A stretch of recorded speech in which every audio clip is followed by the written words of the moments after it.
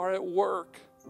And Lord, even more than that, help us to add our hands to your work, add our feet to your work, add our efforts and our time and our money to the work that you are doing, Lord.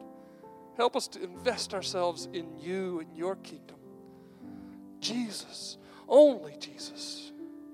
Amen.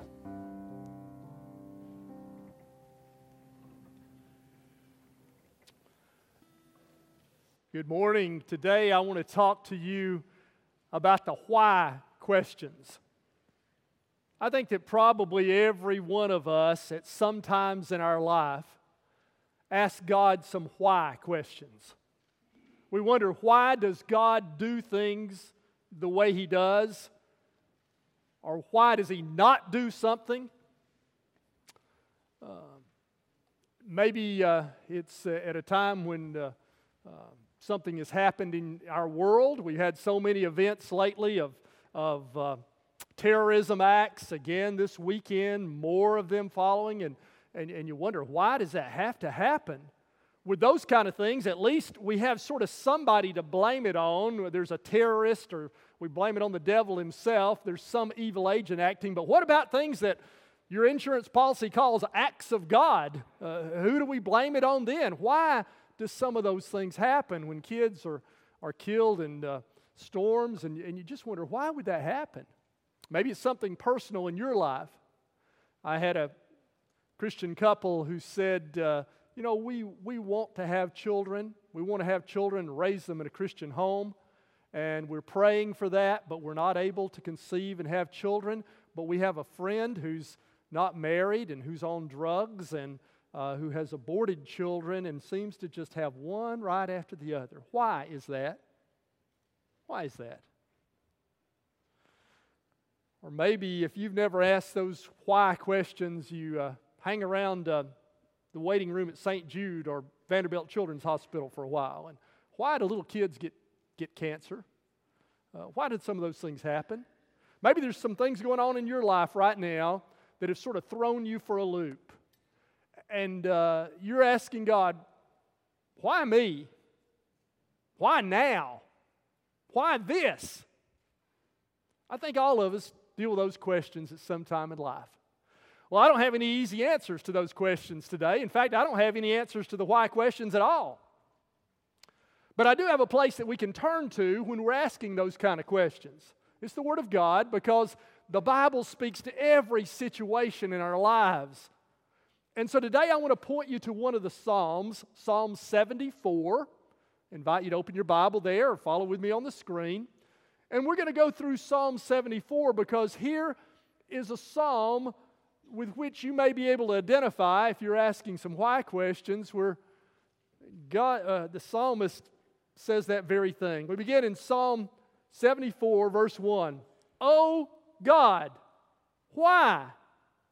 There's our why question right off the bat. The setting of this psalm is, it was written sometime after the destruction of Jerusalem in 587 BC. And the psalmist just can't hardly figure out why in the world God would destroy brutally the city that He had chosen to put His name, to build His temple, to put His glory there, the promised land to which He had brought the people, and then God just wipes it out. And he says, oh God, why? And the first thing that we want to see, that you can learn if you're asking those kind of questions, is that you can take those questions to God. This psalm is called a lament. Of the different types of psalms, by my count, there are 56 of the 150 psalms that are laments. Another word for a lament is complaint. The only type of psalm more frequently is psalms of praise. The second most common type of psalm, 56, over a third out of the 150, are this kind of psalm where the psalmist is pouring out questions to God. Why are you doing this? And the Holy Spirit preserved these and put them in our Bible. And so what that tells me is God can handle your questions. You can take your questions to God. God, He wants you to bring your questions to Him. He wants you to talk to Him in whatever you're going through right now. He invites that. And He has made that invitation known by recording in Holy Scripture examples with which you can identify of those kind of burning questions in your life. Because that's the first thing we can see. You need to talk to God. You need to bring to God whatever's going on in your life. He's invited you to do that. Doesn't mean He's going to give you answers. Doesn't mean He's going to give you easy answers. But we're going to see some brutal honesty in this psalm. You can be honest with God. Now, can you ever go too far in what you say to God? Well, maybe. Because also in the wisdom literature, this section of the Old Testament, there's a book called Job, where Job asked the why questions, and Job apparently went a little too far because he had to repent at the end of the book. Job went so far as to accuse God of wrongdoing and injustice. And so apparently Job went a little too far in his complaints, and he had to repent at the end. But I'm saying to you, although there may be limits, God invites you to bring your complaints to Him.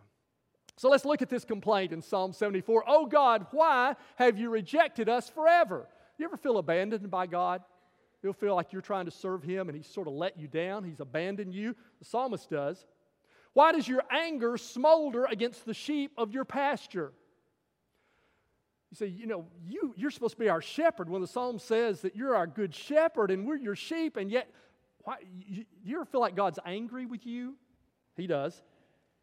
And He says in verse 2, remember the nation you purchased long ago, the people of your inheritance whom you redeemed, Mount Zion, where you dwell. God, you're the one who set this up on Jerusalem.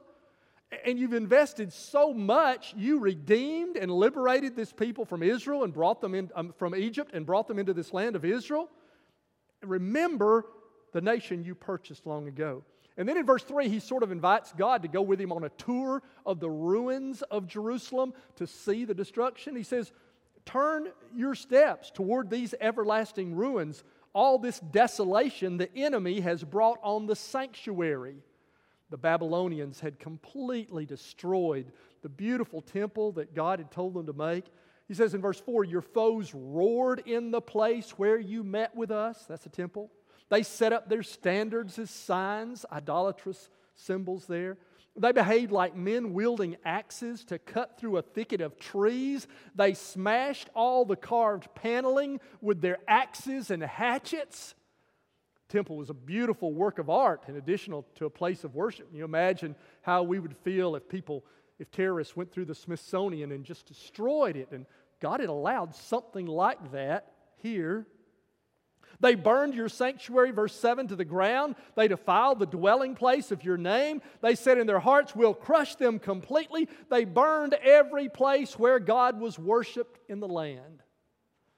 Worse than that destruction, the psalmist doesn't hear anything from God. God seems silent.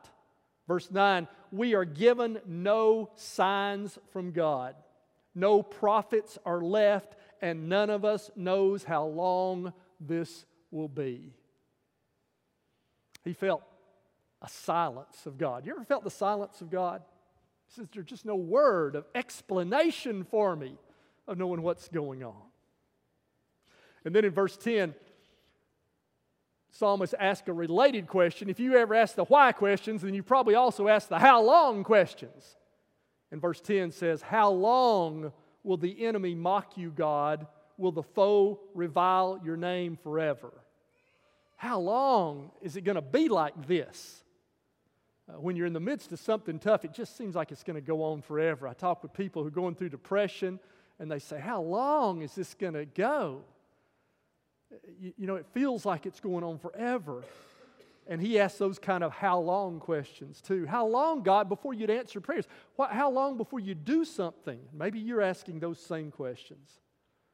Why do you hold back your hand, your right hand, verse 11, take it from the folds of your garment and destroy them?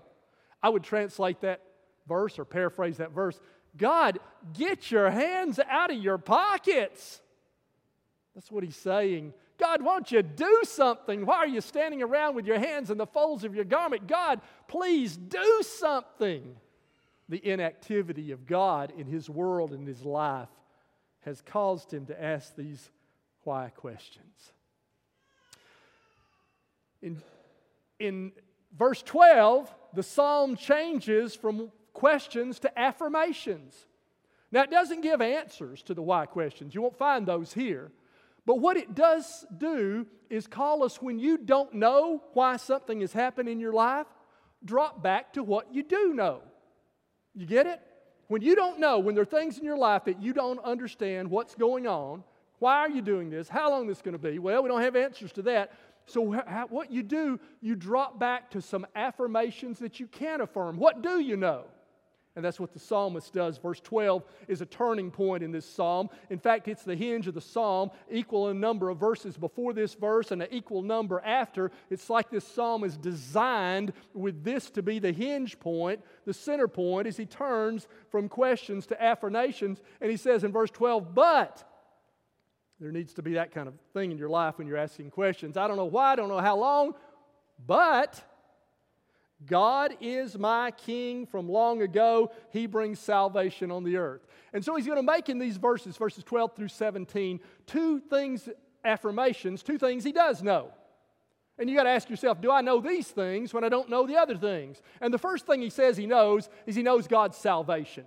He doesn't know why this is going on and why God's allowed Jerusalem to be destroyed and what's going on in his life, but he does know that God is my king from long ago. He brings salvation on the earth. You see, that he's got nailed down in his life. And so you got to back up and say, do I have anything nailed down in my life? Is there anything I know for sure? Do you know that God's your Savior and your King? Do you have that? So he goes back to the relationship, you see. He doesn't have all the answers, so he goes back to a relationship that he's established prior in his life that's going to get him through this time. Do you have a relationship with God in which you have come to serve Him and He is your King? Then that will stand you well, and that's what he drops back to and says, but I know this. Let me show you a corresponding thing that happened in the New Testament in John chapter 6, verse 66. In John 6 was after Jesus had fed the 5,000, and they had gotten hyped up and thought that maybe Jesus was going to be their political Messiah, their king who was coming. And then he tells them, no, that's not going to be the way it's going to be. Yeah, I fed you all, but that does not mean I'm going to usher in a material kingdom. And so many of them got disappointed and left. Let me read to you John now, chapter 6, beginning verse 66. From this time, many of his disciples turned back and no longer followed him. You do not want to leave too, do you? Jesus asked the 12. And Simon Peter answered, Lord, to whom shall we go? You have the words of eternal life. In some ways, that's not the best of compliments when somebody says to you, well, where else are we going to go, you know? But Peter is saying, I don't get what's going on here. I don't know why in the world you wouldn't accept them wanting to make you king. I thought this was the whole way we were headed. I don't understand what in the world you're doing, Jesus. This doesn't make sense to me, but where else am I going to go, Jesus? You've got the words of eternal life. Do you see how Peter drops back to what he does know? And that's enough? And he anchors himself there? And that comes to a point in your life when you're going to have to see if that's true in your life. Let's go back to Psalm 74 and continue to see how he drops back to knowing that God is his Savior. In verses 13 through 15, he talks about the Exodus. That is, in the history of Israel, when they were slaves in Egypt, and God miraculously delivered them from slavery in Egypt, and they came out of Egypt, and Pharaoh's armies chased them, and they were hemmed in at the Red Sea, and they thought, what are they going to do? This is it. And God opened the Red Sea up in a miracle. They walked through on dry land, a miracle of deliverance, and then he closed the sea over the Egyptians so Israel wouldn't be looking over their shoulder all of their lives, and destroyed their foes. And in one act, he gave them liberation. That was the foundational saving event of the Old Testament. Throughout the Old Testament, like this in the Psalms, they continually refer back to that event. So that's what he does here. When he doesn't understand other things that are going on, he goes back to that salvation event. Let me read you these verses. There's some symbolic language in it. It was you, God. God's my king from of old. He brings salvation to the earth. It was you who split open the sea by your power. There's the dividing of the Red Sea. You broke the heads of the monster in the waters. That's a reference to Egypt, who was portrayed as a crocodile, as a sea monster in the Nile. And so God broke the head of that sea monster. It was you who crushed the heads of Leviathan and gave it as food to the creatures of the desert, the dead bodies of the Egyptians washed up on the shores. It was you who opened up springs and streams. So now he's continuing with references to the Exodus. They got to Horeb, and there was no water there, and God opened from a rock a stream. And then the latter part of it, and you dried up the ever-flowing rivers. They got to the Jordan River, and God dried it up so they could enter the promised land. You see what he's doing in these verses?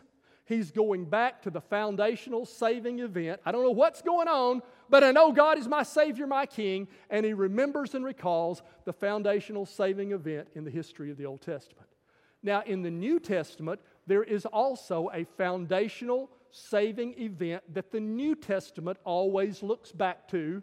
It is the death and resurrection of Jesus Christ.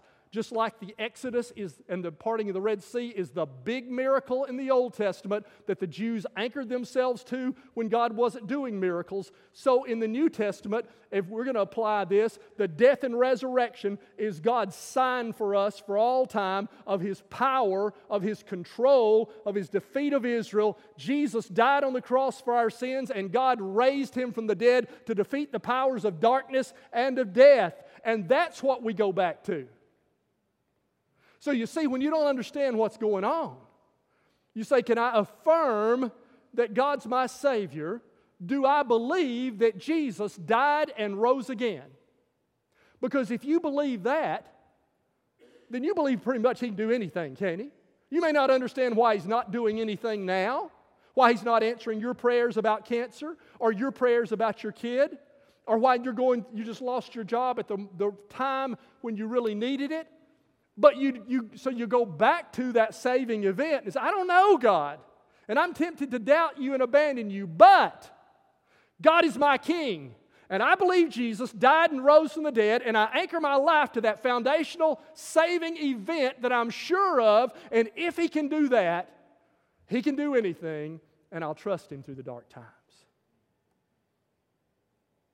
Now, there's a second affirmation that he makes in these verses. And he also affirms in verses 16 through 17 God's creation.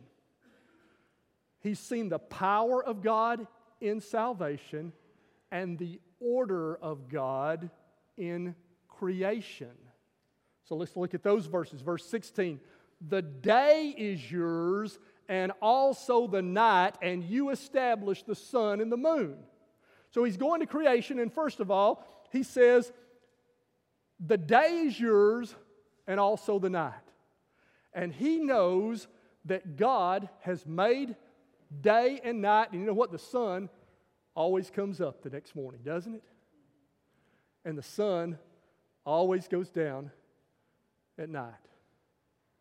Our earth is spinning on its axis 1,000 miles an hour. No wonder some of you get car sick sometimes. It's just understandable, isn't it? 1,000 miles an hour. And it completes that rotation at 1,000 mile an hour speed once every 24 hours. And so when we're on the side of the earth that's facing the sun, it's daylight. And when we're on the side of the earth away from the sun, it's night. And that happens like clockwork. And God has established that day and the night. And the next part of the verse says, and you have established the sun and the moon. And so the moon, at the same time that we're spinning 1,000 miles an hour, the moon is orbiting the earth, and it completes that orbit every 27 days, 11 hours, 43 minutes, 11.6 seconds. And it does that like clockwork. And the phases of the moon are ordained and set. And the next verse, he says, verse 17, it was you who set the boundaries of the earth. You made both summer and winter. And so he talks about the seasons are regular, just like the daylight and the night. And so our earth, at the same time that we're spinning 1,000 miles an hour, we're hurtling through space at 67,000 miles an hour. And at 67,000 miles an hour, we revolve around the sun, 584 million mile circuit. And it completes that 584 million mile circuit every 365.25 days. And that's why we add a day every 4 years and call it a leap day, a leap year. And it's so regular you could set your clock by it. In fact, we do set our clocks by it, don't we? And so our earth is tilted on its axis 23.4 degrees. And as it hurtles around the sun at 67,000 miles an hour, and we get to the point in the revolution where our northern hemisphere is tilted toward the sun, that's summer. And it happens every June or 21st or 22nd that we have that longest day of the year. And then as it continues that revolution and the tilt then is in the other direction, so that our northern hemisphere is tilted away from the sun, we get winter. And it happens every winter solstice, December 21st, that it's the shortest day of the year. And then it comes back to where they're equal and it repeats that cycle. And you say, what in the world does that have to do with my why questions? Here's the deal. You hear what he says, let me read 17 again. It was you who set the boundaries of the earth. Because you see, when you're asking the why questions, the problem is it seems so random. Why did these cells in my body go rogue all of a sudden and become cancer? Why? It seems so random. Why, if that light had been green, I wouldn't have gotten hit by that car and gone through these months of therapy, but I stopped at that red light as it was turning from yellow to red, and then I got hit, and it's unpredictable, it's random, my life is out of control, and the psalmist says, I don't understand why it seems to be out of control.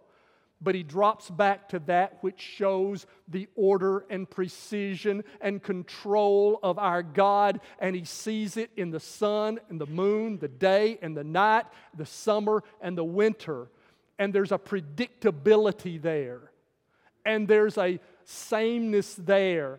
And he says, regardless of how wild and out of control this situation in my life seems, I know that God is creator, and the God who can guide the planets and has set them with such precision that life is possible on our planet when apparently it's possible on none other of the gazillion other planets in the universe. There is a God who has precisely tuned this thing and set it exactly, and it's so predictable. The sun comes up, summer comes, and winter comes, and I will believe that there's a God in control because I see evidence of that in creation.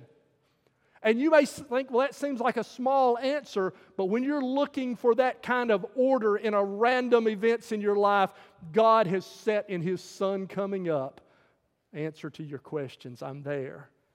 I'm in control. You're not going to understand all of this right now, but day will become night and summer will become winter because I am in control.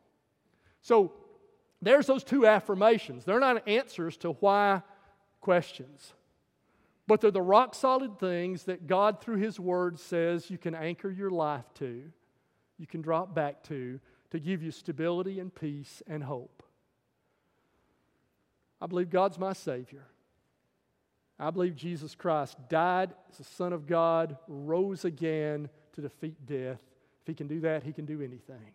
Life seems out of control, but there is a God who shows in His universe His precision, predictability, sameness, and control, and I can rest in that. Last part of the psalm is a prayer. Verses 18 through 23, he prays. Now, there's not a lot of difference between complaints at the first part and prayers at the end, but maybe the difference is this. Complaints tend to focus on the past. God, why did you do this? Look at these ruins. Look at the smash. And the prayer, if you'll notice, it still has an element of complaint, but it focuses on the future. It's calling on God to act. And now he's moving to say, God, would you do something? Would you rescue? There's nothing wrong with you praying when you don't know why. God, do something. But it's a hopeful thing. And the other difference here in the last part of this psalm is focused more on God's cause, God's name, and God's glory than on his own suffering. Let me read part of it to you. Verse 18, remember how the enemy has mocked you, Lord, how foolish people have reviled your name. He's concerned about God's name. Verse 20, have regard for your covenant. And then verse 22, rise up, O God, and defend your cause. Remember how fools mock you all day long. I'm going to pray these verses. I'm going to pray verses 18 through 23. I'm going to invite you, if you're asking questions in your life, to pray them with me. You want to come and kneel here? We're going to have our public invitation right after this. You can come and pray and then just go back to your seat or just where you sit if you want to do that. If you identify with any of those questions, if you're going through a tough time in your life, I'm going to invite you to make these affirmations, and then I'm going to pray this prayer. So would you bow your heads with me? God, I don't know, but God is my King from long ago. He brings salvation on the earth. It was you who split open the sea by your power. You broke the heads of the monster in the waters. You crushed the heads of Leviathan and gave it as food to the creatures of the desert. You opened up springs and streams. You dried up the ever-flowing rivers. The day is yours, and yours also the night. You established the sun and the moon. It was you who set all the boundaries of the earth. You made both summer and winter. Remember how the enemy has mocked you, Lord, how foolish people have reviled your name. Do not hand over the life of your dove to wild beasts. Don't forget the lives of your afflicted people forever. Have regard for your covenant, because haunts of violence fill the dark places of the land. Don't let the oppressed retreat in disgrace. May the poor and needy praise your name. Rise up, O God, and defend your cause. Remember how fools mock you all day long. Do not ignore the clamor of your adversaries, the uproar of your enemies, which rises continually. Oh God, I pray for hurting people who may be asking why right now. I don't know their situations, but you know the depths of our hearts. And I pray that they'll talk to you, that like this psalmist, they'll turn to you, that you can handle any questions. I pray they'll come back to their lives to whatever is the bedrock, the foundation, that you're Savior, that you're Creator. And I pray that they'll pray for your cause and your kingdom. I pray this in Jesus' name. Amen. Would you stand together with me in a song of invitation? Do you have an anchor for tough times? Can you affirm? God is my King. He's my Savior. If not, you could anchor your life to Jesus right now. You could put your faith in Him. If you'd say, I believe He died and rose again. I want Him to be my King. I'll follow Him. Then He'll be that sure foundation for your life. If you'd like to do that, would you come and meet me here? If you want to join our church or make other decisions, we invite you to come as we sing.